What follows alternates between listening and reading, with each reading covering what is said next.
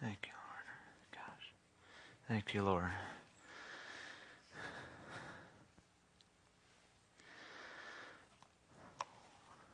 Wow. I think God's here. Amen, huh? Thank you, Jesus. Well, I'm just going to share for just a few minutes here. If you want to turn in the book of Isaiah, chapter 52. We're going to be in Isaiah 52 again. If you weren't here last week, we looked at a couple of words that God was speaking to us from Isaiah 52 that we feel like is for our church for the year.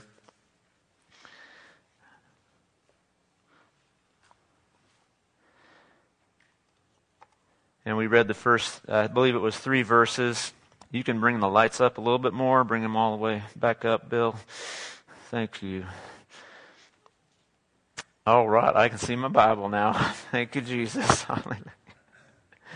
So the first 3 verses there, we talked about God letting us arise in strength and waking up to shake off the dust life, the things that we're dwelling in that are only earthly, that are not the part of the blessing of God, that are part of the curse.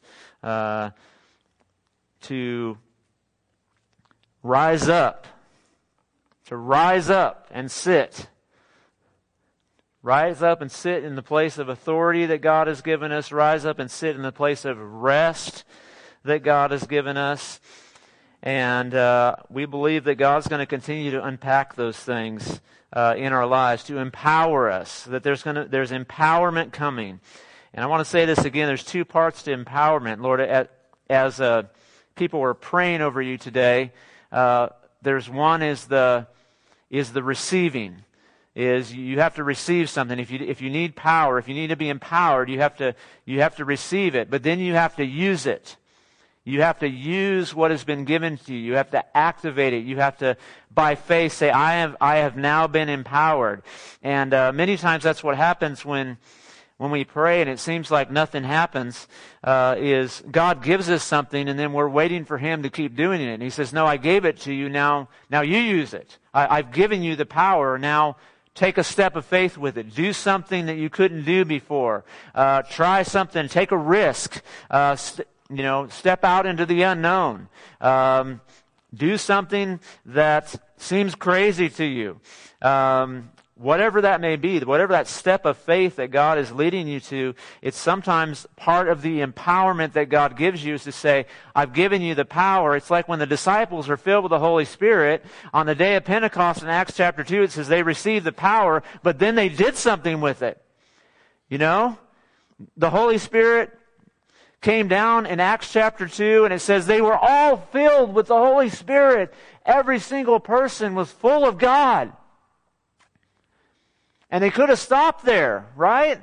They could have just said, this is awesome.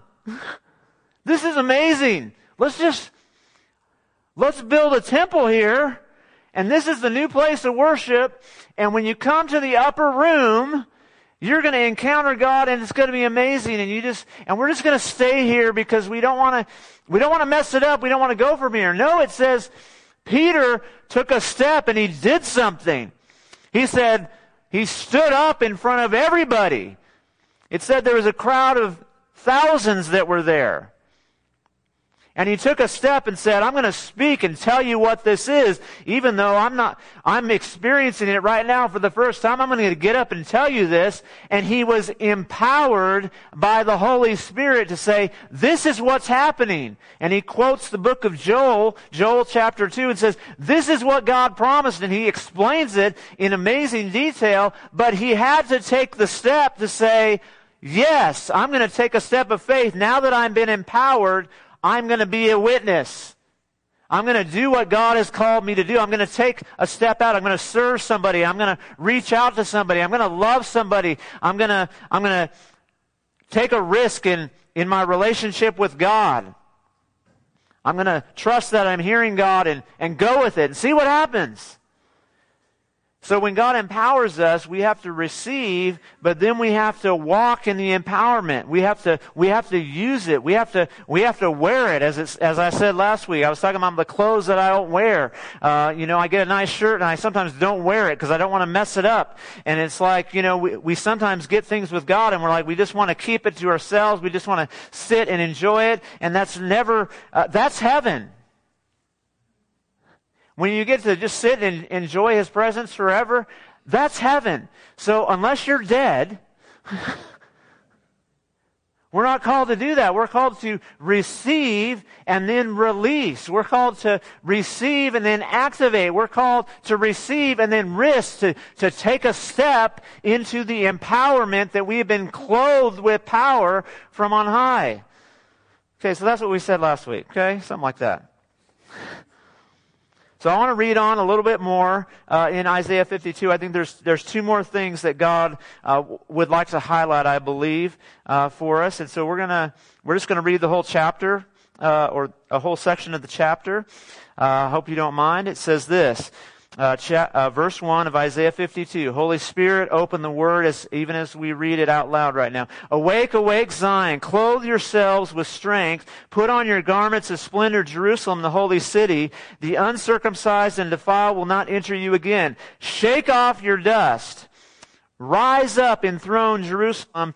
Free yourself from the chains on your neck. Daughter of Zion, now a captive. The people of God were in captivity when this is written. For this is what the Lord says, you were sold for nothing, and without money you'll be redeemed. For this is what the sovereign Lord says, at first my people went down to Egypt to live, and lately Assyria has oppressed them. And now, what do I have here, declares the Lord. I love how he says it that way. What do I have here? What do I have here? For my people have been taken for nothing, and those who rule them mock, declares the Lord. All day long, my name is constantly blasphemed. In other words, they're saying, look, God's name, they're saying, hey, where is your God? This is not real. You're making this up. This is not right. You're not seeing God do anything. Therefore, my people will know my name. Therefore, in that day, they will know that it is I who foretold it. Yes, it is I. And then this is a famous scripture. How beautiful on the mountains are the feet of those who bring good news, who proclaim peace, who bring good tidings and proclaim salvation, who say to Zion, your God reigns. Listen, you watchmen. Your watchmen lift up their voices. Together they shout for joy. When the Lord returns to Zion, they will see it with their own eyes. Burst into songs of joy together, you ruins of Jerusalem. For the Lord has comforted His people. Isn't it amazing if we can find ourselves in a place of ruin and despair and discouragement and depression in that instant moment, just as we were just saying, God can turn it into joy. He can just say, I'm just going to come in the ruined place of your life and you're just going to burst into joy. Rather than sadness, you're going to have joy. And for the Lord has comforted His people. He's redeemed Jerusalem. Verse 10, the Lord will lay bare His holy arm in the sight of all nations, and all the ends of the earth will see the salvation of our God. Depart, depart, go out from there. Touch no unclean thing. Come out from it and be pure, you who carry the articles of the Lord's house. But you will not leave in haste or go in flight, for the Lord will go before you, and the God of Israel will be your rear guard. And so, it's a powerful scripture. I know there's a lot going on here. We're not going to unpack the whole entire scripture today. We're going to highlight just a couple of sections here and draw out, I believe, two more words that I believe that God has for us. And the two words are this. Number one is found in verse 6. It says, therefore my people will know my name. Therefore in that day they will know that it is I who foretold it. Yes, it is I. And there's something important here about knowing the name of the Lord. Okay, and we have to understand, this is not like you just meet somebody named Joe and you're like, hey, that's Joe. That's how we think. When we say, do you know someone's name? In our culture, we just mean, do you know to call Brandy Brandy? That's it. I mean, it's like, that's her first name. That's how, the first part when she signs her name. But in the Hebrew Jewish culture, knowing someone's name was knowing their character. It was knowing who they are. Knowing the word name there actually is the Hebrew word shem, which means name, reputation, fame, or glory, or renown. In other words, when you knew someone's name, you knew everything about them. You knew what defined them. You knew what their good traits. And if they had bad traits, you would know their bad traits. God doesn't have those, so we don't know those, right? So knowing the name of the Lord is a huge theme in the Old Testament. When Moses shows up and he has the encounter with the burning bush, this is Exodus chapter 3, if you've never read it. In Exodus 3, in that famous encounter with God, it says the burning bush lights up, and then God speaks to Moses through the bush. And what does it say? Moses says, "Who should I say is sending me back to Egypt?" And it says, God says, "Let me tell you my name. Let me tell you who I am." And he says, "I am that I am." In other words, what's your name? I am. I'm just here. I am present. I'm the past, the present, and the future. I am here right now. Everything that is going on that matters in all creation is mattering because of me right now. I am. Everything that's happening because of me. And there is a revelation of the divine name of God. And so, coming back to Isaiah 52, so it says there's going to be a people who will know my name. In other words, they're not just going to call God and say, "Oh, God." The word know there is the word yada in Hebrew. And if you've been in church, you've probably heard this before. When Adam and Eve were created, it said, Adam yadad Eve, and she became pregnant. So the word know there is an intimate knowledge. The most intimate relationship possible is the idea wrapped up partly in the word yada. And so when Isaiah says, "You will know my name," he's not talking about information. He's talking about intimacy. It's not just to inform you and say, "This is who God is." Can you just name off the names of God? That's great if you can. And there's all kinds of names of God revealed in the Old Testament. But whenever God reveals His name, He's revealing His heart. He's revealing His character. He's revealing His purpose. He's revealing what He will do. When Abraham had a son, he was promised a son, and he waited 25 years for God's promise to be revealed in his life. Anybody wait a long time for God to do something? What if He says wait 25 years? Some of you aren't even 25 yet. That's a long time, a 25-year wait. And then he receives the promise, and he has the promise for about 12 years. He finally has his promised son. And then God says in Genesis 22, "I want you to go sacrifice the promise on the mountain." He says, "Take your only son, the son I promised you, and you're going to sacrifice him to me on a hill." Now, that's either a revelation from God, or this guy's gone insane and needs to be locked up because he's going to murder somebody. I mean, have you ever thought about that before? I mean, I read this from a guy named Soren Kierkegaard, some theologian, that said, "Look, we don't understand. Either this is God and this is the right thing to do for Abraham, and we call it in the Christian world sacrifice and passion and surrender. But in the world they call this, sadistic and murderous."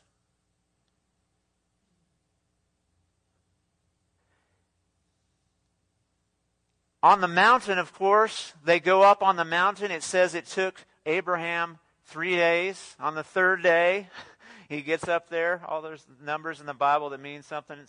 He gets up on the top of the mountain, and he takes a knife, and he's got the knife pulled back. And it's not till he pulls back the knife and is about to plunge it into his son's chest that God calls to him from heaven and says, Abraham, wait. And Abraham stops and he says, look, now I know that you're willing to lay your most precious gift from me down to obey me. And it says there that then God revealed what? His name. Part of who he is. It says, on the mountain of the Lord it will be provided. And Abraham's eyes were open and he saw there was a ram stuck in a thicket. And the ram was sacrificed instead of his son Isaac. And of course it's a picture of the love of Father God being willing to send his son and sacrifice his son and die in the place of somebody else. So there's all that imagery going on. But all in that is there was always a revelation of the name. And so even in the New Testament, I want you to know, if you go to the book of John, over and over and over again, Jesus does two things. When Jesus shows up, he does two things, and one of them is a dead ringer to tell everybody, I'm God. I'm the Messiah. There's very few times where Jesus actually uses those words. I mean, he doesn't show up and say, hi, I'm the Messiah. My name's Jesus, Yeshua HaMashiach, the Christ, the Son of the living God. Nice to meet you. He doesn't do that, right? He wanted to draw people in, the people that were seeking him. He was communicating who he was. In the book of John, over and over again, he says, I am. And all the Jewish people would get a hint to say, he keeps saying that over and over again. Why do you keep saying, I am the bread of life. I am the light of the world. I am the good shepherd. I am the way, the truth, and the life. I am. Because he's saying, I'm the same one. And even in John chapter 7, it says when there was this argument going on with the religious people, and Jesus is saying, hey, I know about Abraham and all this stuff. And they're like, you're only 30 years old, bro. I mean, Abraham, that's like 2500 BC. I mean, they didn't have BC yet, but hey, a long time ago. How do you know Abraham? And what does Jesus respond? It's very important because they would have known right away. You know why the religious people were so ticked off at him? Because he says, before Abraham was, I am. And then it says they rushed at him. We're going to, throw him off a hill or whatever it was that time. They'll kill him. But it wasn't his time yet, so he slips through the crowd. He's able to escape. And so that's one thing going on in the New Testament, that Jesus is aligning himself and saying, I am one and the same as the God of the Old Testament, as the I am, the great I am, the one who is doing all the powerful things, the one who delivered you from Egypt, the one who set the captives free, the one who did all the miracles, the one who created all things. I am him. But also Jesus says another thing about his name. He says to all of his people, his disciples, he says, guess what? In my name, you're going to do things. You're going to ask for things. You're going to come to the Father. What? In my name. In other words, you're going to be marked by my name. You're going to have a transformation in your life where you're going to be marked that when you approach the Father, you're going to be approaching in my name. The name of the I am.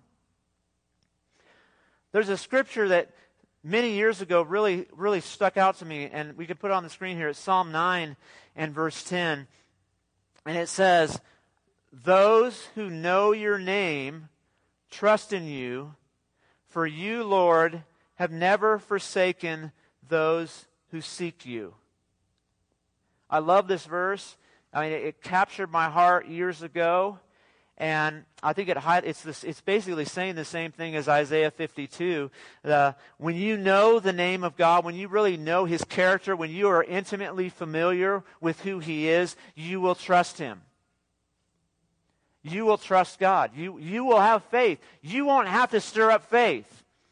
Faith is not meant to be stirred up. It's meant to just come out of a relationship with Jesus. Because I have a relationship with him, I trust him. And so faith flows. I don't have to suddenly, work up faith. I'm gonna repeat something over and over again until I have faith. That's not faith, that's a formula. Faith says this: you love me, I love you, I trust what you say this, and so I trust you. I believe you. When someone you dearly love and trust says, this is what is on my heart, what do you say? I don't know.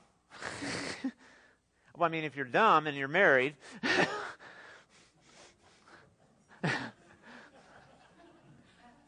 those two things do go together a lot. Dumb and married. Don't worry, there's dumb and single too, okay?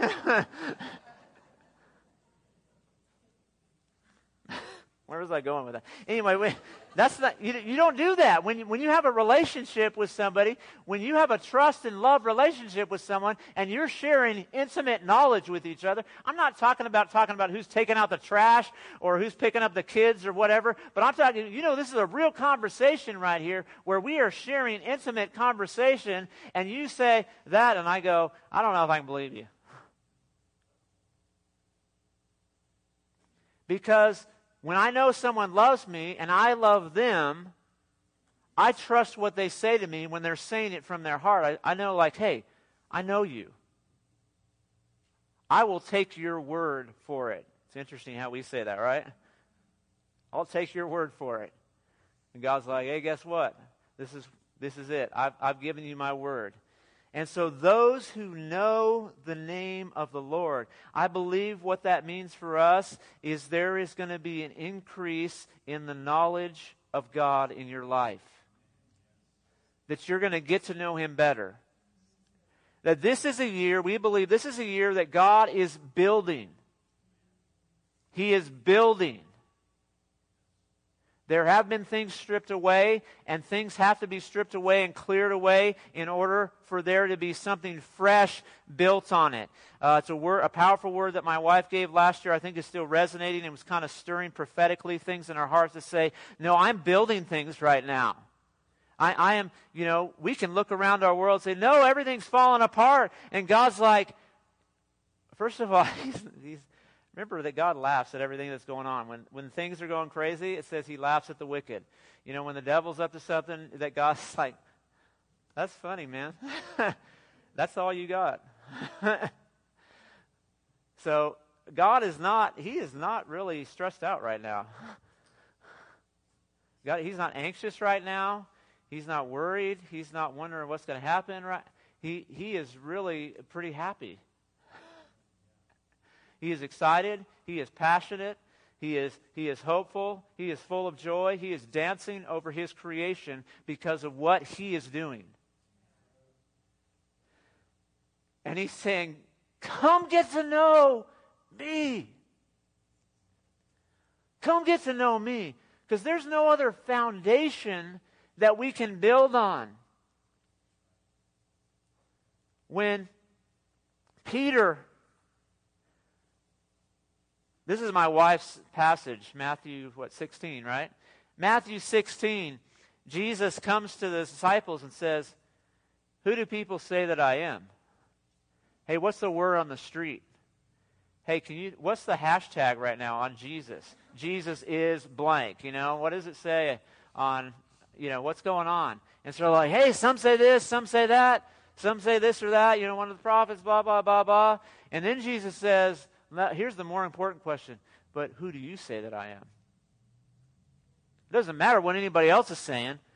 There's all kinds of chatter. The world is full of chatter. Chatter, chatter, chatter, chatter, chatter. Doesn't matter.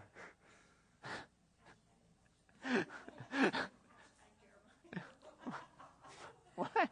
Okay. There's all this stuff going. So I say hashtag, everybody freaks out. Okay. Don't check your phone now. Oh, hashtag. So there's all this stuff going on, and he says, but who do you say that I am? And Peter says, you're the Messiah. You're the Son of the living God. And Jesus says, oh man, that's amazing. Simon, son of Jonah, you're blessed. For you didn't get that from earth. You got that from heaven. That was revealed to you by God. And I tell you the truth, your name's going to be Peter, and on this rock I will build my church. Now, he used two different words for rock there, so you have to know that Peter is one rock, and the other rock is a little bit different word there. And so he's saying, look, he's not saying he's going to build the church on Peter. He's saying he's going to build the church on the revelation of who Jesus is. And so the building of God cannot happen in our lives without a continued revelation of who Jesus is. You have to get to know Jesus better. You have to be intimately aware with his likes and dislikes. You have to be intimately aware with how he talks, how he feels, what his heart is about. If you're not aware of Jesus and who he is, then you might build on another foundation. You might have something being built that's just earthly. You might be so focused on what's going on earth that you're trying to build a tower, and we all know what happens when you build a tower to heaven is it's confusion. Because we can't make our way to that place on our own. It can only be built on a foundation of the knowledge of Jesus. And so anything in your life, I mean, we can try to get good things from God. We can try to have all this stuff happen. But if Jesus isn't at the heart and the center and the foundation of it, if it isn't about knowing the name of the Lord, that I know the name of Yahweh God, the name of Jesus, I know who he is and what he looks like and what he desires and what he wants. And then as I know him, I trust in him. And as I trust in him, I begin to seek him, because God has never forsaken those who seek him. When you seek and seek, you will find when you seek me with all of your heart. Jeremiah 29 and 12 and 13 says this. Jesus said it this way: if you seek, and you will find. Knock and the door will be open to you. When you pursue him, you will find him. You will have a revelation. You will have a knowledge of God. And we will get to know his heart. We will get to know his passion. We will get to know the way he thinks. We will get to see more of his perspective. Because we need that right now more than ever. Don't we need the perspective of God? Man, we've got 100 different perspectives right now going on in the church world. And a lot of them must be wrong. I'm not going to go there, babe.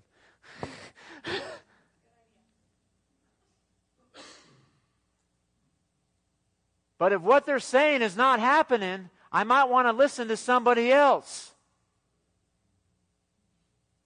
I might want to get reconnected to Jesus and allow him to build. Because when I build apart from Jesus, then it's either fleshly or it's filled with just my soul. Do you remember that old term? Anybody been in church long enough to hear the word a soulish prayer?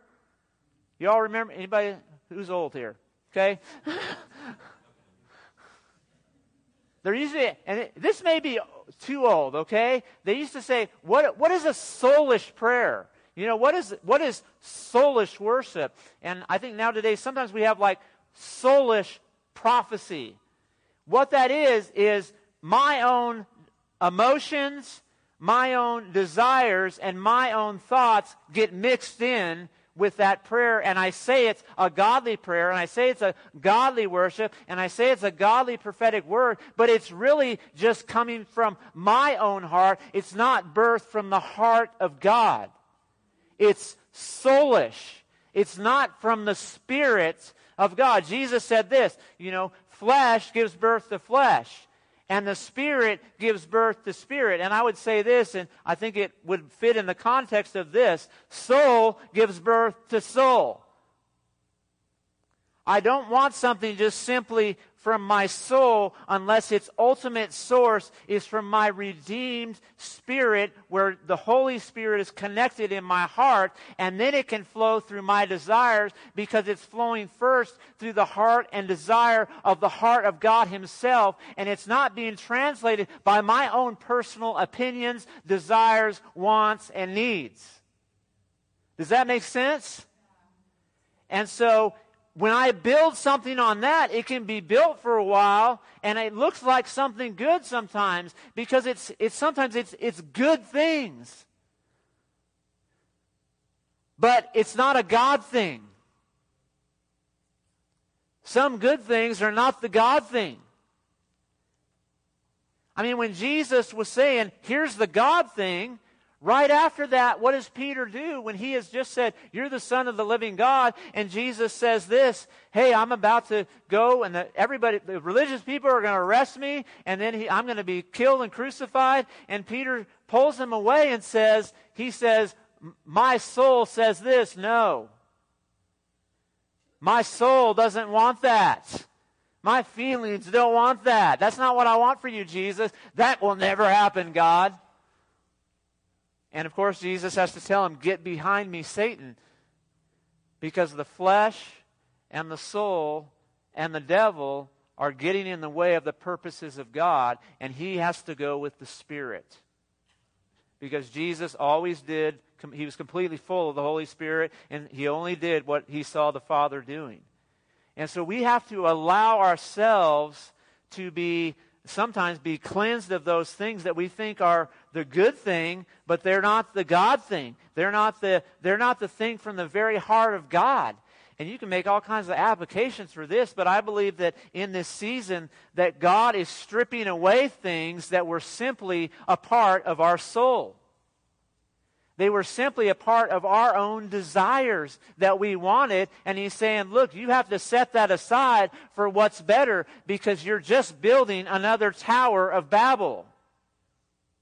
And it's not going to reach heaven. It's not going to be enough. It doesn't matter how hard you try without me.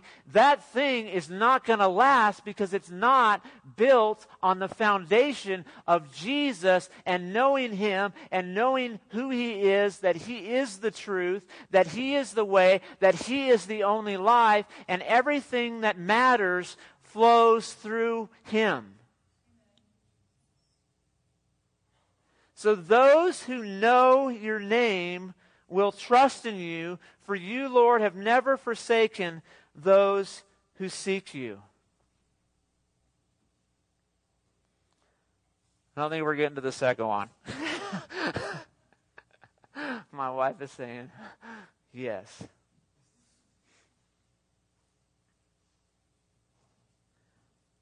So what does that mean for your life?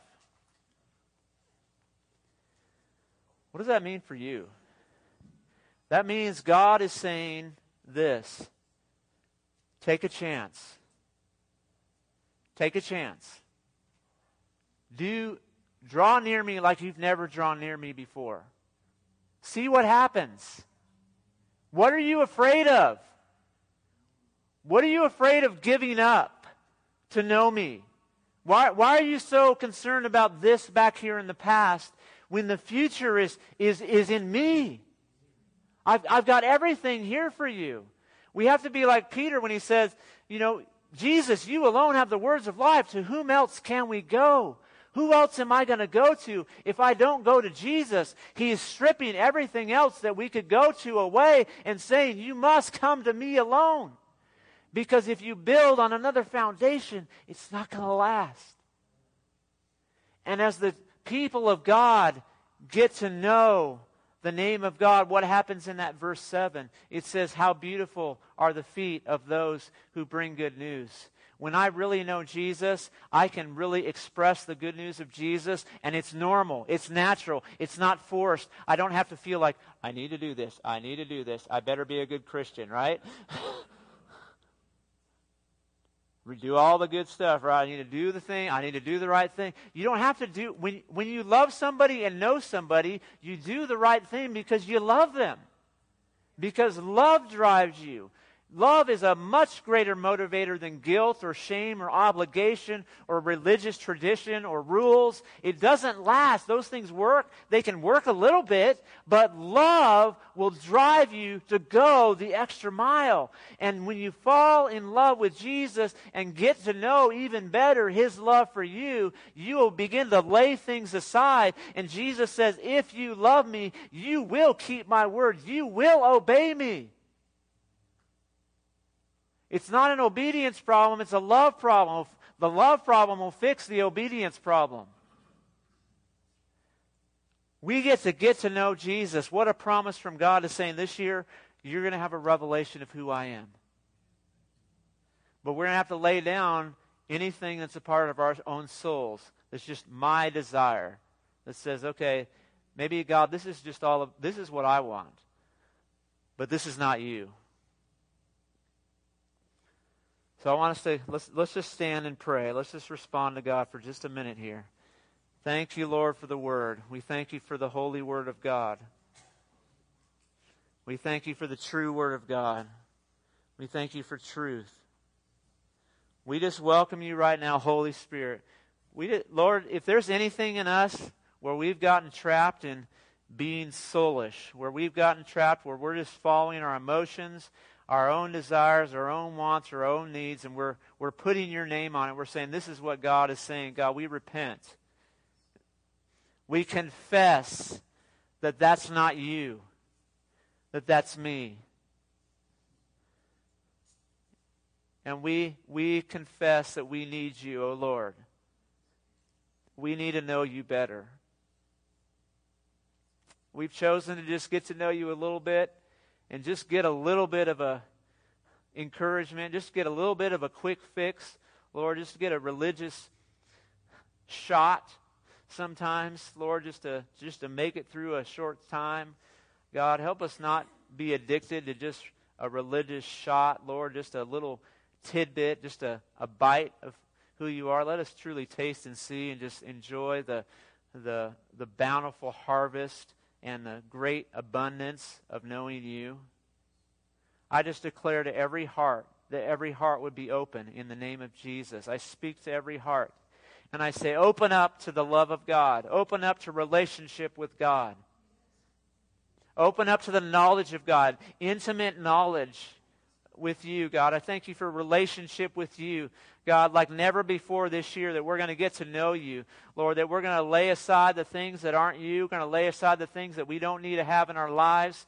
Lord, we don't have to have somebody pounding on us from preaching a message, God, that would say, you need to stop doing that. God, we're just going to let things go because we're like, no, I got you now. I'm letting that go. I don't even want it anymore. I don't have to have that anymore. It doesn't have a hold on my heart anymore. You've got a hold of my heart, Lord.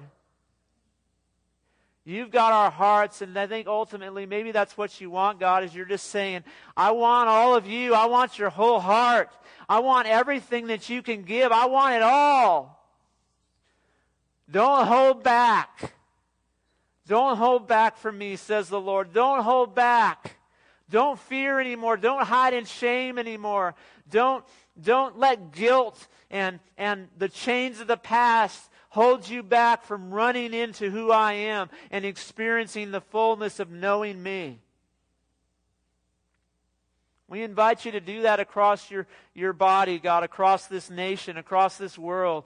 Reveal yourself, God. If we get to know your heart, Lord, there's going to be beautiful things that happen. How beautiful are the feet of those who bring good news, God. When we've got the love of God in our hearts and the knowledge of God and the intimacy with you, Father, that there's going to be beautiful, good things being released.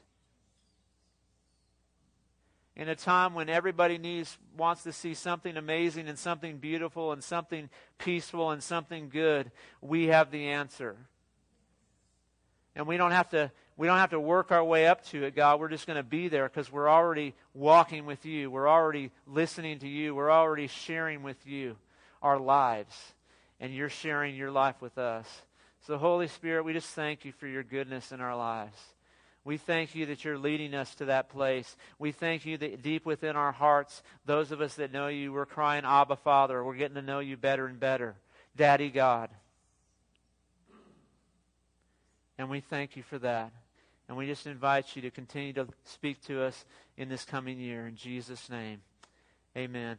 If you still need prayer, please come on up. If you've never given your heart to Jesus, or you still need healing in your body, if you didn't get prayed for earlier and you want prayer now, several of our leaders will be up here for just a few minutes. And we also encourage you, if you're going to stay, we encourage everybody to stay. Head down the hall for lunch. and we'll share in that meal together and enjoy a great time as a family. Also, for those of you who need to not be around so many close people, you can go ahead and head down. We'll go ahead and respect those who need to social distance for health reasons or preference. So if that's you and you're staying for lunch, you guys can go ahead and head down there, and the rest of us will make